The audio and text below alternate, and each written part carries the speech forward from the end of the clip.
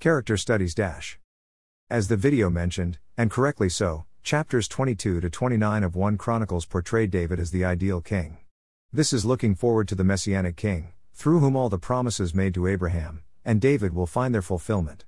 The Jews were looking for a Messiah who would be the warrior, king, just like David.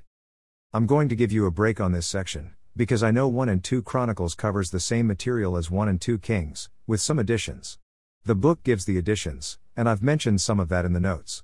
Rather than giving more character studies, I want to cover one verse and make one application. First, the verse. I'm sure you have all read or heard quoted 2 Chronicles 7:14, and, or if, my people who are called by my name humble themselves, and pray and seek my face, and turn from their wicked ways, then I will hear from heaven, and I will forgive their sin and will heal their land. This is a wonderful verse, but have you ever read the context? To whom was the text written? Who is the people God is speaking about? The context is Solomon's completion of the temple. God said if he shuts up the heavens and it doesn't rain, then the people of Israel were to come to the temple and do the above. We are so quick to latch onto this verse, we neglect the context. First, this verse was not given to the church or America. It was given to the covenant nation of Israel. As much as I love America, we are not a covenant nation.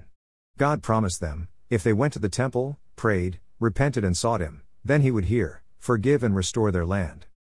Second, I've heard this verse repeated year after year on the National Day of Prayer, and what has changed?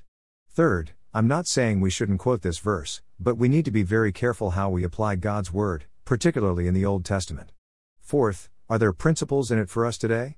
Yes. This promise was not given to us, but here are principles for the church in America. Yes, we should repent as a church, seek him and his purpose and leading.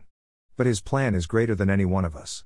So, when you read in a devotional, or hear on the radio, or podcast or online teaching or in-person teaching and hear this verse, or any other verses, go back and look at the context.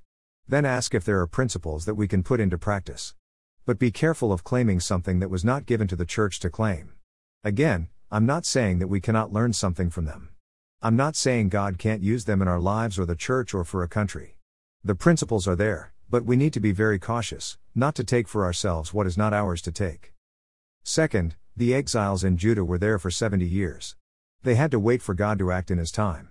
God's timing is hard for us. It is difficult to wait. There are many examples in the Bible of people who struggled with God's timing. Perhaps you are waiting for an answer to prayer, God's clear direction, a child to come to the Lord, a new job, a spouse, a new ministry position, a goal or dream, a school project, a decision you need his help with, or something else. There is no silver bullet when it comes to God's timing. Waiting is difficult enough. Another difficult part is that we don't know when he will answer, or how he will answer. There are times we feel as if our prayers bounce off the ceiling and get nowhere.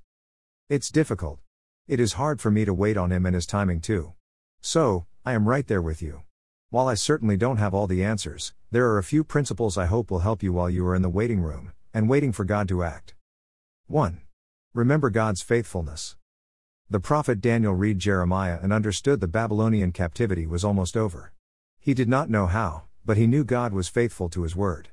We remember his faithfulness in our past, providing for our needs, directing us previously, answering prayers, etc. that can help us in the present when we struggle and don't know why we don't have an answer yet. Great is his faithfulness. Lamentations 3:22-23, the Lord's acts of mercy indeed do not end, for his compassions do not fail. They are new every morning, great is your faithfulness. Remember, Jeremiah wrote that after witnessing the destruction of Jerusalem and the temple, we can thank him for his faithfulness within the trials we face. 2. Remember God's love. This truth is throughout the Bible, including the Old Testament historical books. We have seen God's love for his people, when they are obedient, and even disobedient. He made promises to them that he will keep because he set his love upon them. He has set his love upon us as well, as his children. He loves us more than we will ever know. How do I know this? Because he sent his Son to die for our sins. Romans 5:8, but God demonstrates his own love toward us, in that while we were still sinners, Christ died for us. 1 John 4:9-10, by this the love of God was revealed in us, that God has sent his only Son into the world so that we may live through him. In this is love, not that we loved God, but that he loved us and sent his Son to be the propitiation for our sins. If you ever doubt God's love, remember Jesus died in your place. 3. Remember God's promises. Again, Daniel went to God's Word to find out what was going on. While God didn't write the Bible to us, it is for us, and we can go to it and find hope, help, and comfort. We also find His promises, which helps us be patient in the trials, temptations, and the twists and turns in life while we wait on Him. 1 Peter 1:2-4, Grace and peace be multiplied to you in the knowledge of God and of Jesus our Lord, for His divine power has granted to us everything pertaining to life and godliness, through the true knowledge of Him who called us by His own glory and excellence. Through these He has granted to us His precious and magnificent promises, so that by them you may become partakers of the divine nature, having escaped the corruption that is in the world on account of lust. Though written to a Jewish audience, what Peter says is important for us and can apply to us too. God has given us promises we can hold on to while we wait for Him. 4. Remember God's people. I am talking about the church. Don't isolate yourself. You need other believers around you to pray, encourage, comfort, and remind you of who God is, and give you strength when you are weak. We are the body of Christ, and we need each other when we wait. 2 Thessalonians 1:3-4, we ought always to give thanks to God for you, brothers, as is only fitting, because your faith is increasing abundantly, and the love of each and every one of you toward one another grows ever greater. As a result, we ourselves speak proudly of you among the churches of God for your perseverance and faith in the midst of all your persecutions and afflictions which you endure. 5. Remember to pray. We cannot get through waiting without prayer. It is impossible. Prayer is admitting to God that we cannot do anything without Him. If you are waiting on God's answer, pour out your heart to Him. Tell Him about your struggles. Tell Him you don't like to wait. Be honest. Tell Him you are grateful for His faithfulness in the past and you know that He will guide you or answer your prayer, in His time and in His way. Ask Him to give you the grace to wait on the Lord and renew your strength. 1 Thessalonians 5:16-18, Rejoice always, pray without ceasing, in everything give thanks, for this is the will of God for you in Christ Jesus. Isaiah 40:28-31, Do you not know? Have you not heard? The everlasting God, the Lord, the Creator of the ends of the earth does not become weary or tired.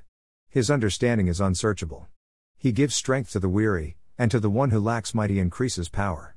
Though youths grow weary and tired, and vigorous young men stumble badly, yet those who wait for the Lord will gain new strength. They will mount up with wings like eagles, they will run and not get tired, they will walk and not become weary. May the Lord give you His comfort and His strength while you wait for Him.